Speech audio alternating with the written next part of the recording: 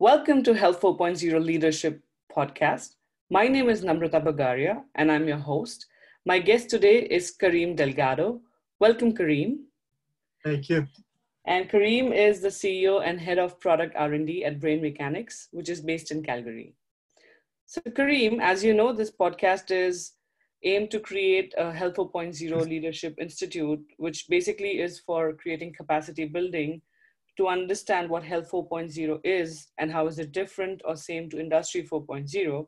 So can you explain to our listeners, where are you contributing in the present health ecosystem, in what capacity, and what are your top 3 mandates? So we have 2 areas that we're really focusing on. About 6 years ago, my father passed away from Alzheimer's, and I kind of made it my mission in life, find my life purpose around that mission. And so we're really focusing on trying to find a solution for Alzheimer's. And on this journey on trying to find a solution to Alzheimer's, we realized that we needed to do quite a lot of innovation on capturing data sets on people, technologies, health technologies that could help us, enable us to actually capture big data of the body, right? Mm-hmm. Taking a systems biology approach of, proteomics, metabolomics, genomics, macrobiomics, and trying to capture a big picture of the body from the biometrics and biomarkers, right? So things like taking, lab tests and run it through AI tool to then like a blood sample, like, $60 blood sample, you can run it through AI tool and get about $2,500 worth of data, right? So, try to innovate in a way that we could take standard things and make them better to really start, projecting a big picture of quantification of the body. We've had to innovate quite a lot on the biometrics. So things like, we could literally now are able to quantify an Alzheimer's patient's brain functions faster and cheaper than pretty much anyone else. So replacing an fMRI, so things like this, right? And we really are trying to innovate on trying to find a solution to treat Alzheimer's at scale. So we really have to be pretty crafty on how we actually use technology. And so we've in essence, we've started a foundation called Brain Mechanics Foundation, where we're building the foundation of open source health. We feel like, these innovations, we want to not only build ourselves to help Alzheimer's patients, but to help the world. So we're building open source blueprints, if you will, recipes. They all might not be open source, but we're sharing the entire blueprint. That might have something that might be proprietary, but if you add that into an open source software, or you have a design for like an EEG, for example, or something else like that, then we share those recipes, right? And we're doing that with technology as well as we're doing it with actual therapies. So on the technology side, we're working on a technology called XAI, Explainable AI. And we've literally built last year, we built an explainable AI that explains its findings using natural language. And we're making that open source. We're also working on the Alzheimer's Resolution, which is a medical protocol to stop and reverse cognitive decline of Alzheimer's. And, that's pretty rich. I mean, that one has functional medicine, it has cognitive behavioral therapy, bioenergetic medicine, we're adding in nanopharmaceuticals, molecular activated drug therapies, and even cell therapy. So we're kind of coming together to try to get this, solve the problem at the root cause, and then building an entire health technology infrastructure to be able to then treat at scale. So we could actually help, we have a concept called Brain Mechanic, where a person could be, help their loved one, with Alzheimer's at the edge. So they don't necessarily have to be, they're more like technicians. They don't necessarily have to be the experts. The experts would be on the cloud. So we've really built this platform, and we're going to be making it available open source to the world. Awesome. So this is almost like convergence of technology, and you're making the blueprint for digital twins of a human being. And we had a little chat before this, almost like the research that I do at University of Ottawa, which is so exciting to find like-minded people who believe in open source systems. So Kareem, tell me, this is not easy. I know that from my personal experience. So what were your challenges? What were your learnings? And what were your top 3 takeaways from your journey so far? You know what? The challenges was just really letting go. Just letting go of ego, letting go of these things, just let go and just kind of get in the flow of just trusting the universe to take it to where I need to go, right? So in order for that to happen, a part of me has to die, right? Like identity of who I am has to pass away and then has to be emptied out, right? So, the challenge is constantly trying to do that on a daily basis. And it's so wonderful when you let go, just there's so much abundance because it's not you, it's just flow that flows through you. And I would say that was initially the hardest part. Is not hard anymore. I mean, it's just, it just flow and things just kind of manifest, but for me, my background is on product management on the R&D side, right? I am a health coach, and I am certified in different functional medicine protocols like RECODE, for example, that's able to stop and reverse cognitive decline using functional medicine, and others, heart math and other different techniques, and been a meditator. But at the end of the day, it was interesting because I realized that I'm no one, right? But if I open up my heart and then start connecting with others and sharing the story, then we've literally now started from myself to 3 people to now we're in 6 different countries, and 9 different labs and different centers around the world that are all collaborating, and we're all kind of opening up and working together. So yeah, that's kind of some of the challenges that we face. But I'm sorry, what were the other questions? I didn't take any notes. No problem. The challenge is like, what were the challenges, and then what did you learn from them? So what would be your top 3 learnings? So the first is letting go and going with that flow. Absolutely letting go. Number 2 is, you can't do it all yourself, right? So you have to collaborate with people. And number 3 is that you have to think different. Like the model that we have right now, my father was a physician, my brother's a physician, my sister's a nurse. So I come from a medical background, and I'm not knocking traditional medicine. I think it's wonderful. My father became a physician because it was his volition to help people. He was a really good man. He started orphanages and helped out. He was a gastroenterologist for many, many years. And he wanted to help people, and that was his volition. And then medicine turned into a volumes business and a billing system. And now doctors are, unfortunately, is not such an enjoyable experience. And so I realized that the medical field right now is severely challenged because it's having this volume imposed on them. My dad used to say, a patient's going to tell you what's wrong with them. He's got to have a conversation. You would walk and meet the patient in the waiting room, and we would talk at his desk, and then he would do a procedure afterwards. Gastroenterologist, not the most pleasant thing in the world, right? But he tried to establish a repertoire with them and talk to them as human beings, right? Having a conversation. And, he saw that things were deteriorating at a point where now he couldn't, he was kind of forced to stop doing that, and he decided not to do that. But right now, doctors, on average, it's about 6 minutes per visit. They're trying to bring it down to 4 minutes. And they're having issues with lady doctors, but because they want to talk to patients, they take 8 minutes per patient, like crazy, right? Talking to people. So I think the challenge is now, how do we then, you're not going to be able to change that, right? Because it is a system, it is a volume. But I do think that, having things like Healthcare 4.0 and be able to start augmenting, information, and the doctor feeding it with big data of the body where they go away, can capture big samples of what's going on with the patient, so that you don't necessarily, if you're cutting out the health history and cutting out the visitation, at least you have information that can help you, make informed decisions. That's why I think our XAI technology is so important, because it can go deep, wide, and reinforcement learning, but it can also explain itself using natural language and tap into the world's biomedical library to help at least a doctor understand that, this patient has 75% probability, and this is why the AI thinks that it does. It's not like a black box like currently. It'll tell you 75%, and we think like it's because of X, Y, and Z. And then he can make informed decisions, right? Yes. Yeah. Yeah, this is very fascinating. I mean, you touched upon a couple of things which I personally think are very important too. For example, the concept of letting go and collaborating, which talks a lot about soft skills.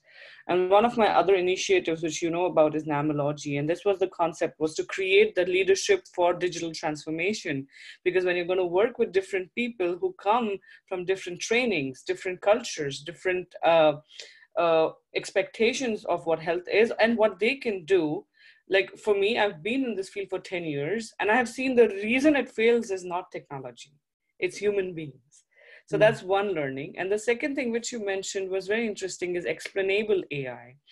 I mean, I had a conversation last year with somebody from the space agencies, and they were like, we need AI because when you have astronauts in space and you're monitoring their health and they're for a long time in space, we cannot have a black box approach, especially with the manned mission to Mars. And now, Mm. even with the COVID that's out there, the government of Ontario is building a database, health record database. But it's not just the databases which will solve the problem. You need to know what exactly you want to solve first, and then have the data come in accordingly. So I think these are great challenges of trust and of leadership that you've pointed out. And then this comes to my next question, which is sort of naturally weaving in how, what is your vision of health 4.0? Like, what do you think are the Uh, opportunities, yeah, and I what do think you, that. okay, Yeah, sorry, yeah. go ahead. No, I was going to say, what do you think are the opportunities and the technologies that can get that together? So, Yeah, I think we need to reimagine. Like, I think, for me, I'm not a medical doctor, and it's a blessing. I am a meta researcher, so I do research on research, and I'm a systems thinking guy. So to me, these are Lego pieces. I may talk to Dr. Shotmel, for example, and say, Doc, what's the KPI that we have to look at? And then yeah. I'm a biohacker, and I look to ways of actually quantify it faster and cheaper, right? But I think in order for the vision of healthcare 4.0, what I've learned in brain mechanics and why we've been able to do such fantastic work and just really innovate really quickly is that you really need to have not just doctors, but you need technologists. You need an interdisciplinary team, Yes. and really working out like this whole idea of like having something, an innovation, and then waiting 17 years to get it out there. Like, that's silly. Like, there's no Yeah. reason why it should be that way. Like, the way we've been doing it, we have an alpha team, and we do a lot of rapid prototyping. So, literally I could take a device manufacturer, send me a device, and I can capture data points in a matter of 6 weeks, right? And I can really hit it up and understand in an agile way to where the waypoint is to then do maybe a deeper study, right? So we do quite a lot of accelerated feasibility lab around that. And then we then take it and we say, how can we then take that thing that's been validated and integrate it into a product or a service that we could actually provide? And then once we have that on an actual proof of concept, then we actually deploy it on a clinic.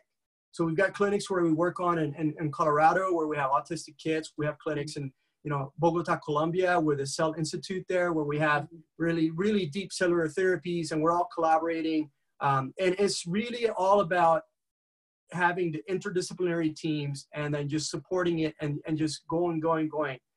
When you talk about COVID-19 and the issues there, that's what's required. Like, I don't understand, like, how can look, I guarantee you, if we had like $1 million and you and I and others got together and we say, how can we actually start hacking these things to get accelerated, things, when our mental volition is all about solving a problem at scale and a social problem, the money part works itself out. Mm-hmm. You don't think about commercializing. You think about how can we solve that person who's on Alzheimer's and their family? How can we cure them? Let's worry about reverse engineering a business plan. And in a way, that's what we've done. And in a way, that's what humanity needs to do. Like, we really need rapid prototyping of vaccines. We need rapid prototyping of, RNA testing. We really need to build this infrastructure. And we need to come together. I just find it hard to believe that, hello, let's wake up. Like, we're all in the same boat here.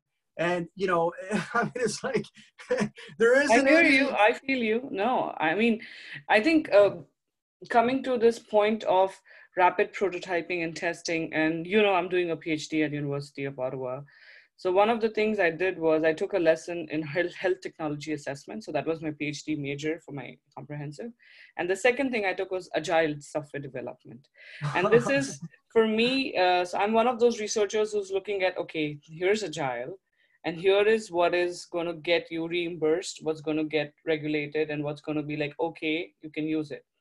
And now a lot of the times, a lot of companies will take the consumer health approach, which is great, take it. But then even then, the consumer technologies have to talk at some point to each other as we go towards an IoT system, right? So the interoperability becomes an issue.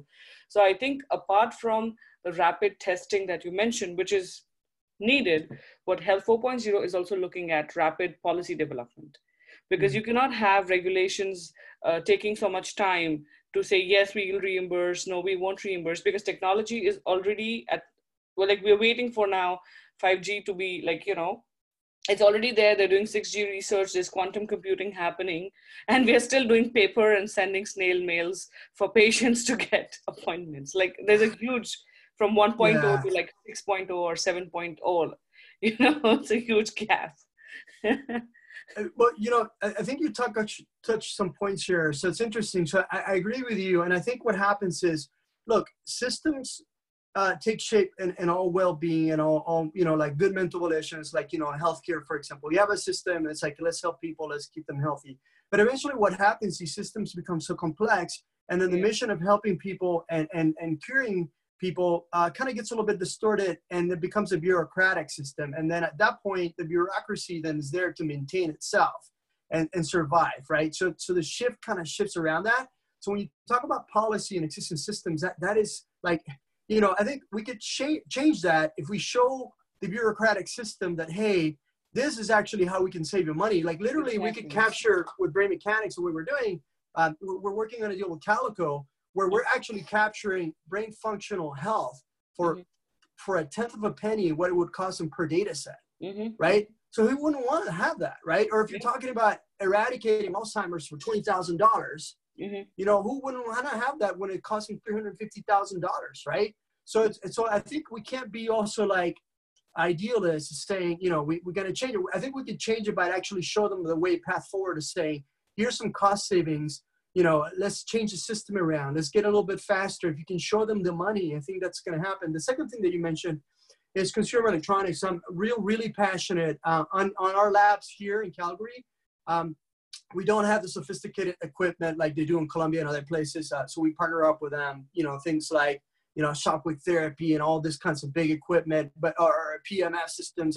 But what we do focus is on wearables. So we're really big on wearables, where things that, we feel like we could, either remotely monitor a patient or treat them remotely with different powerful therapies on bioenergetics and things like that. But we've also taken an approach where we said, you know what, let's say we do need a medical test. Let's say we do need an fMRI, right? But maybe instead of having, like this deal with Calico, they're wanting to actually do a cell therapy, and initially they wanted to do 2 MRIs, one before and one after.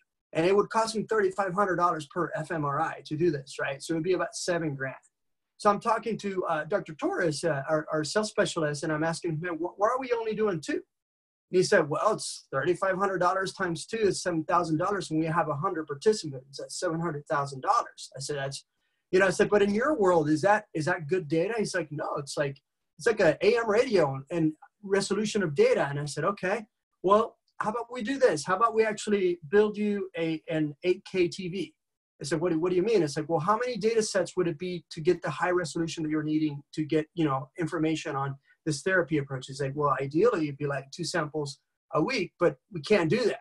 We're in Bogota, Colombia. These are people who have orphan neurological disorders, and they're not going to travel to a lab, even if we could afford it, right? So we said, okay. So we build them a solution where we actually are able to capture 2 data sets per week. And this is a 6-month study. So it's 48 different samples throughout the plus times 100 patients. So it'd be about $16.5 million worth of data. We could do it for $165,000, right? And not only that, he said, but you still have the problem of patients going to the clinic. It's like, okay, so we build them the equivalent of a satellite TV, so they don't even have to go anywhere. They can do the samples from home, right? That's what this type of technologies empower, right? And if you go to a medical field and you say, look, right now you're limited to $16.5 million or $165,000, that's when we change the system, when we have solutions that actually, now you're saying, okay, we want to do digital twin, but we need lots of data to feed big data of the body to run simulations, right? So we really have to break the bottleneck of the initial setup. Now, another approach that we take is we take the medical grade equipment. So maybe they're still doing fMRI, every so often, but then you actually take in, like you might use consumer electronics, and maybe an MRI would be a bad example because it's not, there's a consumer electronics, but, say for example, heart rate samples or EEGs or something like that, right? So you could still take a sample, on like maybe once every 3 months on a gold standard. But at the end of the day, like what you care about is trends. You care about, is this person's trend going up or down? What is it going? It's like it's a compass, right? And what we've done in brain mechanics, we've actually calculated the variances between consumer electronic devices that are pretty good now, and then against a gold standard. And now with those variances, we really don't need the medical gear until later on if we want to actually keep that check, like a milestone per se. But you care about these 2-week sprints where we actually do an intervention and we check to see what their physiology and biology changes are within 2 weeks. Not everything takes that short period of time to change. But anyway, measure 2 weeks, and then we then capture that, and then we're able to actually talk about, when people talk about personalized medicine and evidence-based, that's what we talk about in brain mechanics. We talk about actually like, okay, in theory, evidence says that if we do this, it would work for your biology, but we need to test it out for your biology, right? That might not work. So you might try something for 2 weeks, and for that person, it doesn't work. So then we need to then take that evidence and say, let's try something else, right? And 2 weeks, right? So that's where we're looking to innovate quite a bit on actually taking an agile approach, and really have this rapid prototyping. And eventually, I think this type of infrastructure of technology and this philosophy could then enable for us to start building these digital twins. Mm-hmm. Now you're talking about, we've captured this information for this person. Now let's use a simulation environment and run simulations to see what these things would actually happen. Yeah. I mean, there are plenty of things that would need to go, and one side also have meaningful dashboards, avatars, and interactive elements, because this is all the back end. And the end, the customer and the consumer, firstly, nobody's ever seen their human body. Like today, the way we look or the way I understand my body is on a paper or a record or something. And as we start aggregating this, there will be so much needed to socially market this concept, to educate people about what health is. And that's sort of what this podcast is aiming. So Kareem, you've mentioned your vision sort of is convergence, is a rapid prototyping, quick, reducing the time from research to kind of the actual usable product for a consumer. What do you think are the obstacles?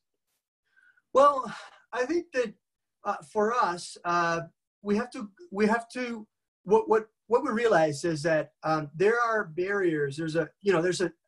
We're kind of like rebels doing all this stuff, right? At the end of the day, we need to interface with the traditional modern medicine, right? So right now we're looking to launch clinical trials from the Alzheimer's Resolution. So it's going to be bona fide certified. And honestly, once it's validated, my mission in life, like I can die the next day and I would fulfill my purpose, but we're going to keep going.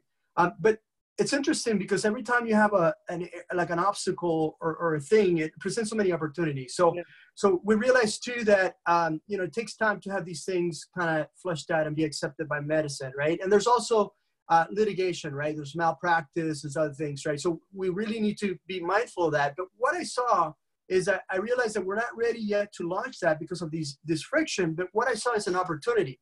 Mm-hmm. I saw that, and this protocol has 8 steps. And a few of the steps are related to optimizing the emotional level of the autonomic nervous system, and also, optimizing people's brain performance, right?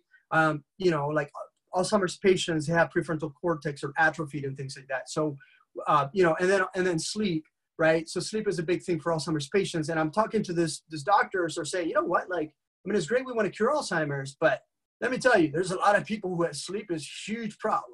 Emotional regulation is a huge problem. This is before the age of COVID, right? And even like brain functioning is a huge problem. I said, we should take this little 3 pieces, and maybe what we could do is there's a whole gray area here where, you have people who are healthy people, and then you have the disease, right? And there's a whole spectrum in the middle called the wellness space that is really not properly being addressed. Right. So now what we've done is we started with a foundation. We realized that, instead of having to fundraise and trying to get donations and all that stuff and hand me a fish, right? We realized, why don't we build a fishing rod here? Why don't we start a social enterprise called Brain Mechanics Corp, and we can go into the market with solutions to help people to, govern their emotions, but taking an evidence-based approach, like actually quantification to say, I'm going to show somebody that they're getting better by measuring the autonomic nervous system and the vagal tone, and this is our therapies work, right? I'm going to show somebody that they're going to get better by actually having a micronized PSG in their head to show them that, hey, every night you go to sleep is the equivalent of a sleep study, and you're getting better in your sleep, right? I want to do that on their brain functions, right? So now we spun this out, and now we're launching tomorrow at brainmechanics.io. We're launching this into the world, and we're making cost-effective solutions to make people, they're be able to reduce their stress, sleep better, and just perform better, right? And these things include neurofeedback, biofeedback. We've got wearables that have AI, things like for a ER patient or ER, not patient, ER worker, some of these people can't even tell their stress. So we got a wearable that measures their stress levels, and their stress, it vibrates, and when it vibrates, it's a great time for you to do your 4-7-8 breathing, or maybe a little box breathing, which is what they teach the Navy SEALs to regulate themselves, right? Or another, or psychophysiological coherence techniques, right? And if you're super stressed, we literally have wearables where you press 2 buttons and it hacks into your salient network to actually hack into your autonomic nervous system. And now we're hacking into it. And now within a matter of 3 minutes, you're completely regulated, right? Those are kind of the services that we're looking to bring into the world to really get in the front lines and start helping out. And we believe there's some statistics that 75 to 90% of all medical issues, they say, it's all related to stress, right? Yes. I don't know if that's that. Yes. I don't know how physician, and yes. Okay, so I don't know how valid that is, but let's say it's 50%. Even if it's still 50%, if we could actually start helping regulate, turning the tide on some of these stress issues, that stress and sleep and mental performance are all kind of the same thing, related to each other. And they're all really powerful epigenetic triggers, right? So if you're able to modulate your reaction to your environment and control your internal environment, like, look, we're like boats on an ocean. We can't control the winds, we can't control the waves, but we do have these beautiful sails that we can direct. And we do have this mast where we can actually, this wheel that we can turn our ships towards. And if we do that, then we become masters of our emotions and our reactions. And then that's going to help us to start turning the tide of all these different diseases, including some Alzheimer's, triggers of inflammation and things like that, and so many others. So that's what we feel like we're really building at Brain Mechanics, and we want to make it super affordable for people to actually get this quantified platform to help them deliver these multimodal therapies that are going to be just life-changing. So Kareem, we know the obstacles. What do you think is the motivation? What is the motivation to adopt this Brain Mechanics or Health 4.0? What is the motivation to adopt technology? I think that people don't really care about technology. I think that what happens is they're going to care about results. So I think where we are different is we can actually, because I'm not a doctor, we have doctors and staff, but the whole idea is we want to show quantifiable results, right? So everything that we do at Brain Mechanics is quantifiable, right? Because we have to take just in an agile methodology approach, you do transparency, inspection, adaptation. So you have to make this patient's data transparent to a system. You have to inspect it every so often, and you have to adapt, right? So we believe that we're building a methodology or an approach that's coupled with technologies and therapies that we feel like we're going to be able to deliver the results. And I think people at the end of the day care about results, and they care about being approachable and affordable. Like, look, neurofeedback's wonderful, but at the end of the day, if it's going to cost me $200 to have my kid who's got ADHD or somebody who's got an addiction or somebody who's chronically depressed to treat them per session, that's too much.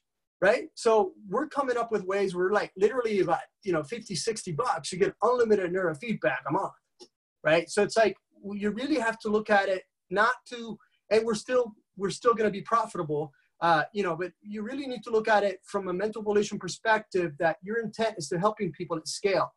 So you can help just maybe 1,000 people, charging them $200 a month, or you can help hundreds of thousands of people by charging $50 or $60 a month. That's the difference, right? That's where we feel like, and we're a bunch of Vipassana meditators and heart math people. So at the end of the day, it's like, as long as we solve that social problem, we're happy. And coming to ethical behavior, it would also help the listeners understand how you take care of privacy and compliances, if you can shed some light on that too. Yeah, so everything that we do is HIPAA and PIPA compliant. So all of our platforms are HIPAA and PIPA compliant. So, that's how we do things, and we try to implement that as well with our consumer electronics. So, so we're not inventing devices. We're constantly integrating. We're integrators, right? I'm constantly looking at I've got a wearable that hacks into autonomic nervous system. Version 1 is already out there. We're looking at version 2 and even version 3, right? And how is version 2 going to be cheaper and faster and better, right? So, and what we do is we integrate on the back end to this consumer electronics. So the consumer owns the data, but we need to take this data, we need to integrate it, and we are HIPAA and PIPA compliant. We are now taking on a project in about 6 months on actually building the back end infrastructure for a blockchain. So we are building a healthy chain, we call it. And the healthy chain, the whole vision there is that the patient, the person who we're helping, they're going to have complete control of their data, and they're going to be able to either, following a Dhamma philosophy, either donate it and get something, in return, because if you donate your data, you're now going to be able to run simulations around the world, make the world a better place. So you have power on your health data to help others. Isn't that wonderful, right? Yeah, participation.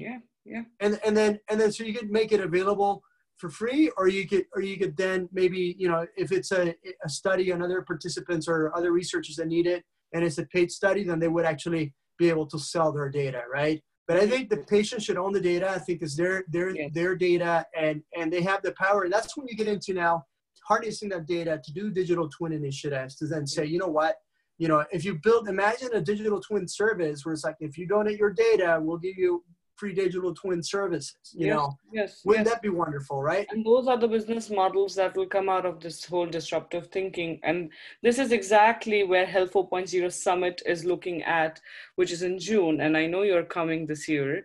So what do you think is going to be there for you at the summit? And can you tell me your expectations from the Health 4.0 Summit? You know what? I just want to meet the rest of the tribe that's working on this. And I want to say, you know what, I'm going to open my heart and I'm going to give everything that I have to the tribe. And then whatever happens, happens. That's my expectation. I think that when you're working on changing things and trying to make the world a better place, sometimes, I feel like I'm a little hot coal in Calgary. I need to connect with another hot coal, maybe in Ottawa and in Colombia and Japan. But you know what? I'm not no longer a coal that's by itself. I've got about 8 coals, and now we've got a little bit of a fire going on.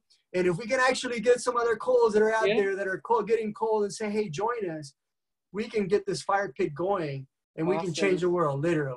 Awesome. So as I speak to you today, I have this podcast in Japan, in India, US, Mexico, Brazil, Israel. And so we are around in 7-8 countries as of now. And so don't worry, we're going to create a global, positive fire of change, because this is exciting. So thank you, Kareem, so much. And if you can once again tell about your website, that'll be helpful. Yeah. So the not-for-profit is brainmechanics.org. Which is, you could see there's 18 projects that we love people to collaborate on. They're all going to be open source projects. And then brainmechanics.io is our social enterprise. So it is something that we're taking 20% of our profits now, and we're going to feed it into the R&D. And we've got just beautiful collaborations with different universities and different equipment manufacturers. And folks are sending us equipment all the time. And we do have a platform where we can quantify things really cheap. So, we're open to collaborations. We love collaborations. We realize that these problems are big problems. And if you're ready to open your heart and join the cause, let's do it. You'll find a willing partner with us. Awesome. And if you want to meet Kareem and other such amazing people and innovators, please come to the Health 4 Summit, which is in June. And the website is www.health4.tech. Thank you so much. Thank you, Kareem. Wonderful. Thank you so much. Take care.